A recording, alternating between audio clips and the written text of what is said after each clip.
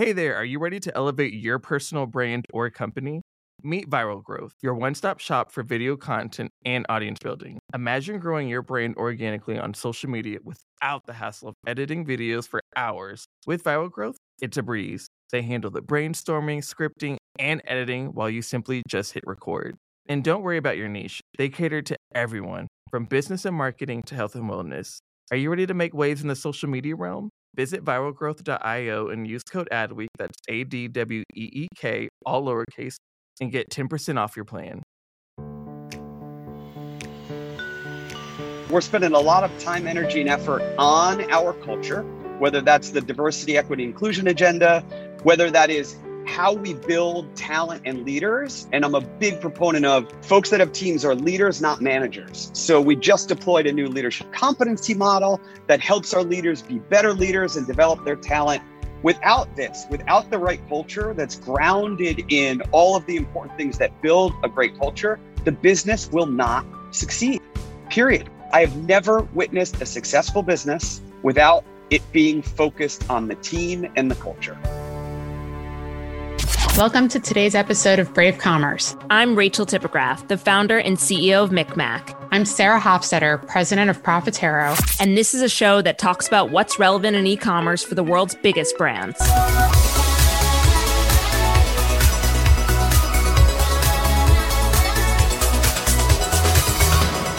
Sarah, in another life, I would go back and literally apply to PepsiCo when I started my career. Tell me more. I was lucky that I was on the agency side and I got to work on the Pepsi business, but there is something that is in the water there. The way that they develop their people, and I know we've talked about this in the past, but it continues to be true. Every single time I interact with someone who spent at least, I'd say, 5 years at PepsiCo, they're so well trained. They're strategic thinkers. They're energetic. They're charismatic. They're storytellers, and they go on to do great things in their career. I have to say, we are lucky at Profitero to have one of those folks. Nobody is allowed to poach. All of you listeners, you're not allowed to poach. But Christina Vale, who heads up our consulting capability and heads up strategy here, I mean, she's such a rock star, spent 5 years at PepsiCo. So I'm seeing it. I'm obviously believing it from a lot of the folks that we've had on the podcast, people we know, not to mention today's guest. Yeah. So Seth Kaufman, long-term PepsiCo exec, who then left to become CEO of Moet Hennessy North America, part of the LVMH family. And, he really started there right before the pandemic struck. So, what a time to take a new job and transform a category. I don't know anything about taking a new job during the pandemic. Whatever, it's really no big deal. Been there, done that. What's so striking about Seth in particular, listening to him speak, obviously you guys are going to hear from him. He is exceptionally dynamic, but I love a leader that has memory stickers because it is hard to communicate, especially if you're dealing with a first remote culture.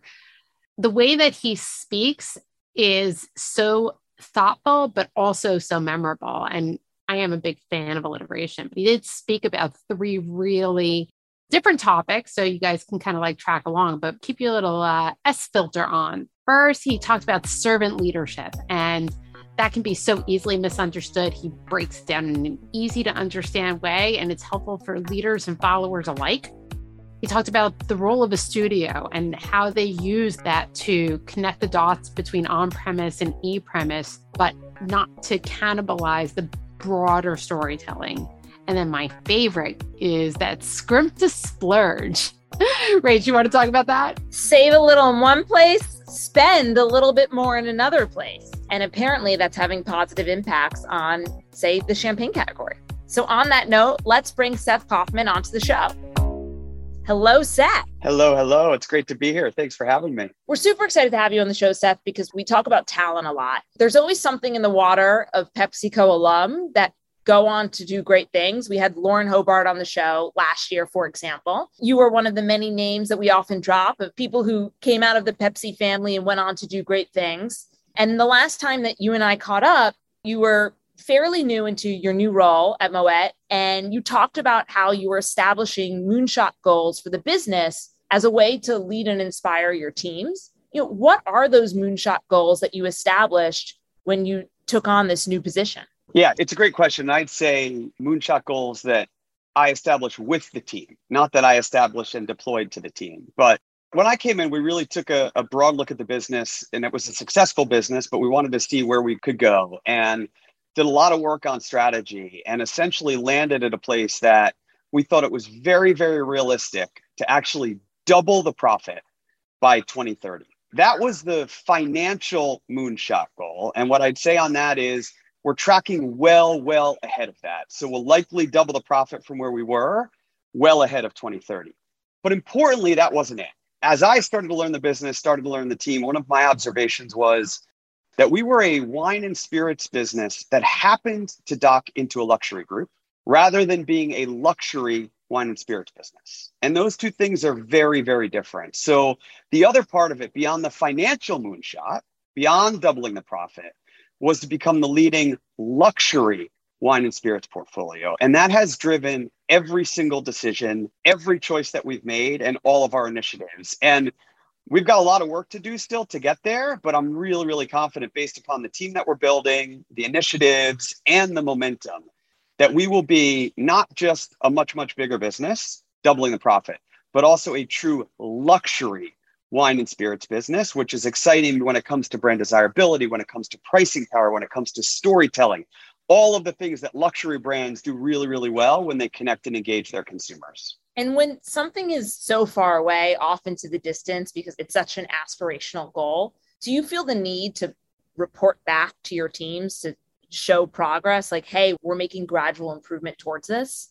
Rachel, it's a huge part of leading this team in this effort, which is a constant reminder of what we're after, what the strategic imperatives are to get there, and then also the successes, the momentum, and the achievements along the way. So in all of our town halls, in almost every team discussion we have, we revisit the strategy, we talk about it, and then we talk about where we've done well, where we're ahead, and where we need to make tweaks and adjustments to be agile. Because if we're not agile in this world, given how much changes as quickly as it changes, we'll never be able to get there. So it's important from a strategy perspective to adjust, but it's also important, to your point, from a motivation perspective to revisit where we are constantly with the team. It's a great point. And I think it dovetails well into the conversation about inclusivity. Just even hearing the way that you speak about how you work with the team to create those goals, how you really involve them in the totality of the experience. That's also a cultural shift versus the top-down command and control. There's so many of those little things that bubble up into how a culture is fostered. And so whether it's sustainability, your DEI agenda, like how does all of that stuff translate into the ultimate goal of, frankly, selling more alcohol? Yeah. For me, it absolutely starts with the team and the people, which you have to have the right culture. You guys mentioned at the beginning of this that I spent a lot of time at PepsiCo. And one of the biggest things and most important things I learned there was what it means to be a servant leader, a leader that really, really builds the right culture, but then works with the team to set the vision and then spends all their time, energy, and effort knocking down the barriers and obstacles that get in the way of achieving that vision. So I had the gift of PepsiCo when I came into this. And what I'd say is from the very, very beginning, Sarah, it was about a people-first organization, a people-first business, a people-first culture. And that includes inclusivity. It includes real empowerment. And this was a big shift from a command and control to a team that was empowered. And by the way, the agility comes from that. And also the accountability comes from that. So we're spending a lot of time, energy, and effort on our culture, whether that's the diversity, equity, inclusion agenda, whether that is how we build talent and leaders. And I'm a big proponent of folks that have teams are leaders, not managers. So we just deployed a new leadership competency model that helps our leaders be better leaders and develop their talent. Without this, without the right culture that's grounded in all of the important things that build a great culture, the business will not succeed, period. I have never witnessed a successful business without it being focused on the team and the culture. Can we go a little bit deeper into this servant leadership? Because I'm a huge proponent of servant leadership, but sometimes that can be also misconstrued because I've espoused this servant leadership thing in the past. And when you start talking about that, people think that the power dynamic is flipped to the point that we are just here to serve you as leaders. Now, we are here to enable you. We are here to empower you. We are here to make sure that you've got all the tools in order to be successful. But how do you define what servant leadership means in a way that doesn't disempower the leadership ability? How do you do it in a way that still retains what you want that North Star to be, what you want that moonshot to be? It starts from the perspective of the most important person in the company is the person that is closest to the consumer. That is the whole theory behind why servant leadership. And then if you think about that, as you move further up in the organization, you're further away from the consumer, so you actually know less. So why should I, who so far away from the consumer, be making all the decisions without that knowledge at the ground level? So it starts with that principle. Then you work with the team to build the right vision and strategy to deliver against consumer needs, to deliver against growth needs, to deliver against culture needs. But it doesn't mean that all the power then shifts. What it means is that I'm not going to tell that individual who's closest to the consumer where to put their pencil. They can figure out where to put their pencil. They know what they need to do to stay agile, to serve the needs of that consumer. And my leadership team and I need to break down the barriers and obstacles that are getting in the way, the processes, all of the things that slow down large organizations. But there's absolutely, Sarah, still accountability in that, right? For folks to be empowered, they need to be accountable. So when things are not working, it has to be addressed through the right level of leadership. And that's, again, part of why we've also deployed this new leadership competency model, because we want to build exceptional leaders who know how to recognize what's working, recognize what's not, and then coach and develop their team to pivot. So it's a very, very nuanced model. And it absolutely doesn't mean the leadership team and I just sit around and wait for the team below us to ask us to do something or tell us what to do. It's about that true empowering that individual closest to the consumer to make real-time decisions in service of the business. Mom deserves the best, and there's no better place to shop for Mother's Day than Whole Foods Market. They're your destination for unbeatable savings, from premium gifts to show-stopping flowers and irresistible desserts. Start by saving 33% with Prime on all body care and candles. Then get a 15-stem bunch of tulips for just $9.99 each with Prime. Round out Mom's menu with festive rosé, irresistible berry chantilly cake, and more special treats. Come celebrate Mother's Day at Whole Foods Market. Hey there, podcast fam. Are you ready to break free from the social media rut? Hold on to your hatch because we've got just the thing for you. Meet Viral Growth, your one-stop shop for leveling up your online presence. Whether you're a personal brand or a company, they've got the tools and know-how to take you to the next level. With Viral Growth, forget about those endless hours of video editing. They handle everything from brainstorming to polishing your content so you can just focus on being awesome. And guess what? We're hooking you up with a sweet deal. Use code ADWEEK for 10% off when you sign up. Ready to take your social media game to the next level? Head on over to viralgrowth.io and let's turn those digital dreams into a reality.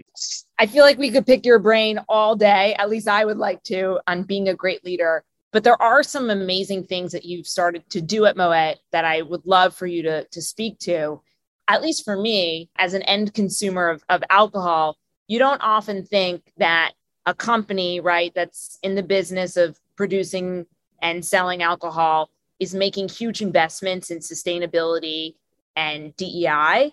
And so how did you build the business case internally to explain that those things would lead to sales? I'm fortunate enough to be at a group that is a group oriented for the long term. And when I say that, I don't mean 10 years. I mean hundreds of years. And that is one of the core philosophies of LVMH. When you think about it through that lens, and when you think about creating a truly sustainable business, you have to build it in a way that is in service of the long term. And that absolutely, absolutely includes sustainability, because we have to protect our planet. Otherwise, the business can't exist in 100 years if the planet doesn't exist in 100 years. So that's really, really important.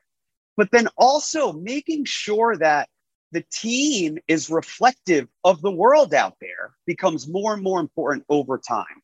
So when I think about building the right team, thinking about sustainability for long term, but also true diversity and inclusion, along with equity, That will result in a much, much stronger team that makes better decisions because there's better debate about what's going to drive the business.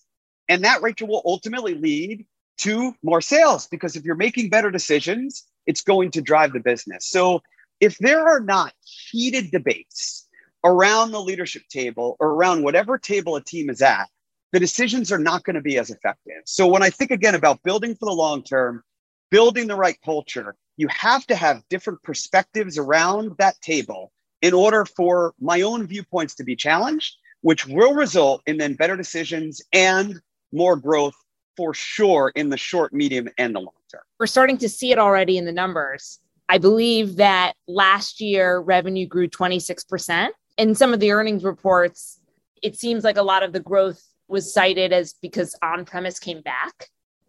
How do you think about now in this sort of post-pandemic world, the relationship between on-premise and e-commerce? Yeah, I'll start from the perspective of through the pandemic and coming out of the pandemic, consumption of beverage alcohol has changed fundamentally. And a lot of consumers are looking more for experiences, not just the consumption, but what is the experience? How do they spend quality time with the people that they love spending time with, whether that's virtually or in person? Obviously, as part of that, as on-premise started to reopen, consumers were really, really excited to get back into the on-premise and celebrate and be together. On-premise has historically been a place where beverage alcohol brands have been built, where we build consumer behavior, where consumers become aware of new brands, et cetera. What is fascinating and super interesting to me is there's a lot of similarities between on-premise and e-premise.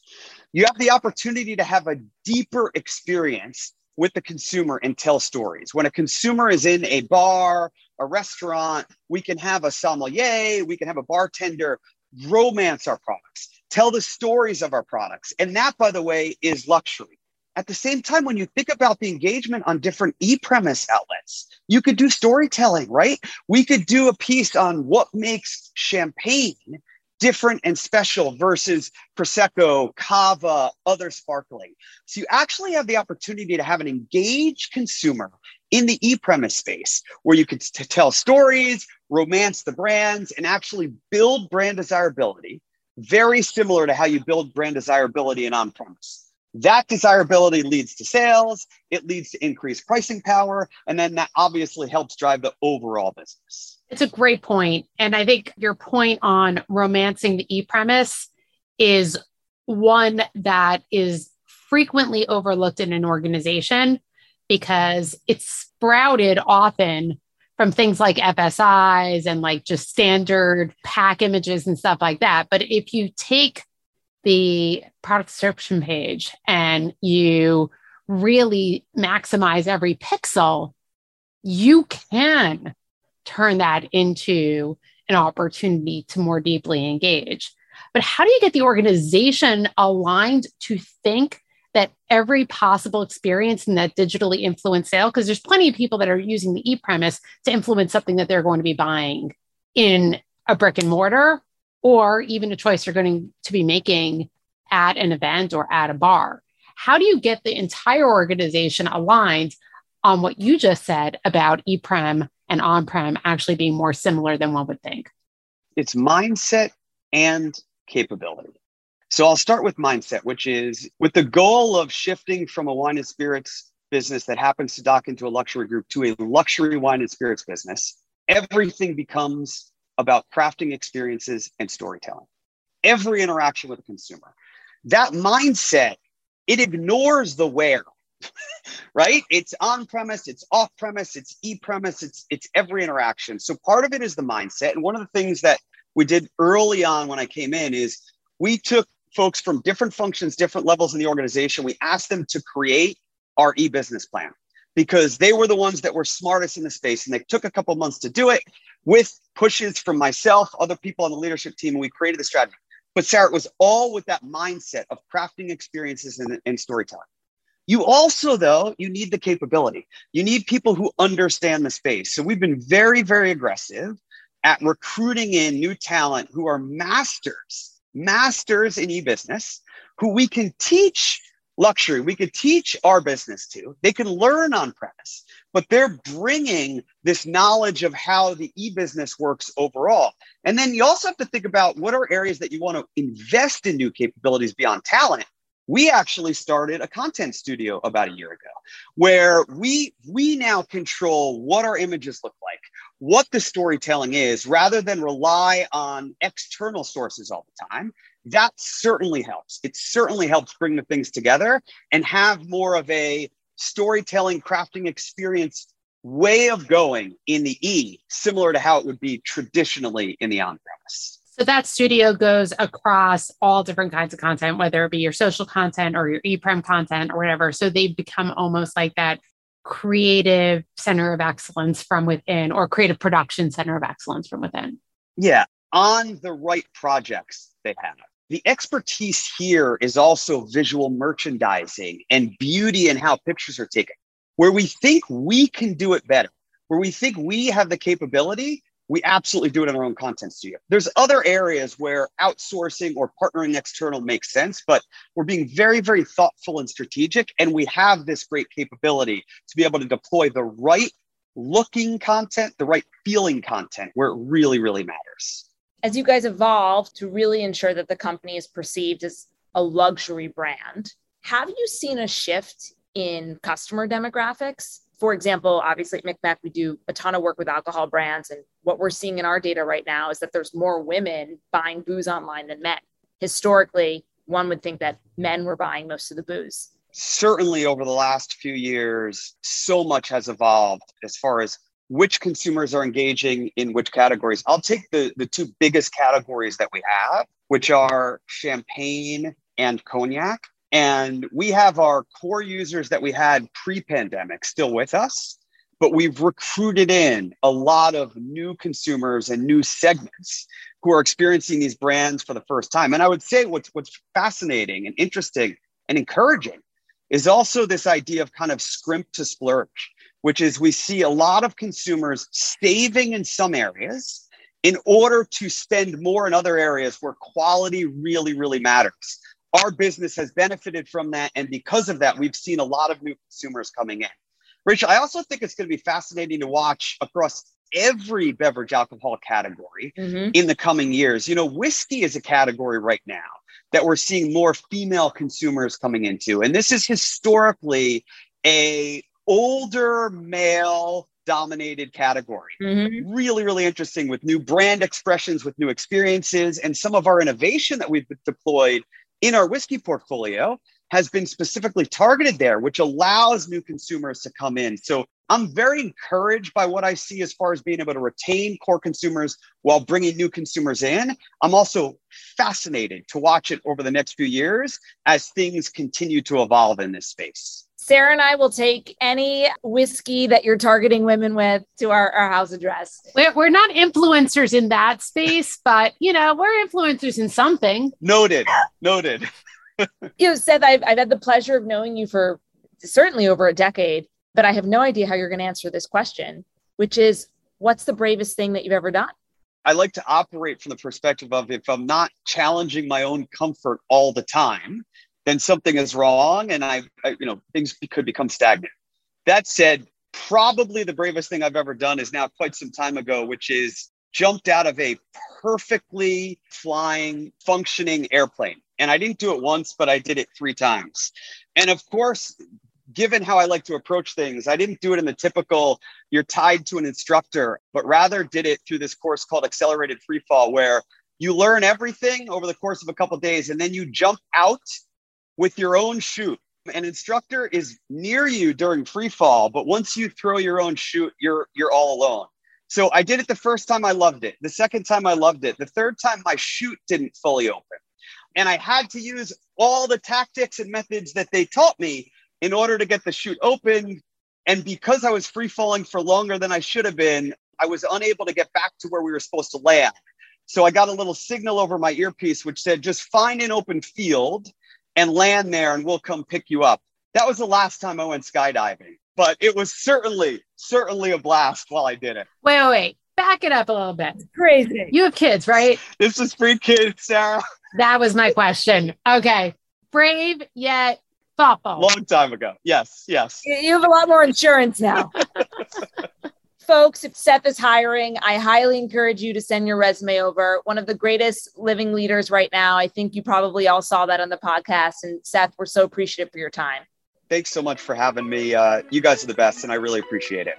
Thanks for listening. Please leave us a rating and review on Apple Podcasts. Follow us on Spotify and Google Podcasts. And don't forget to share this link with a friend.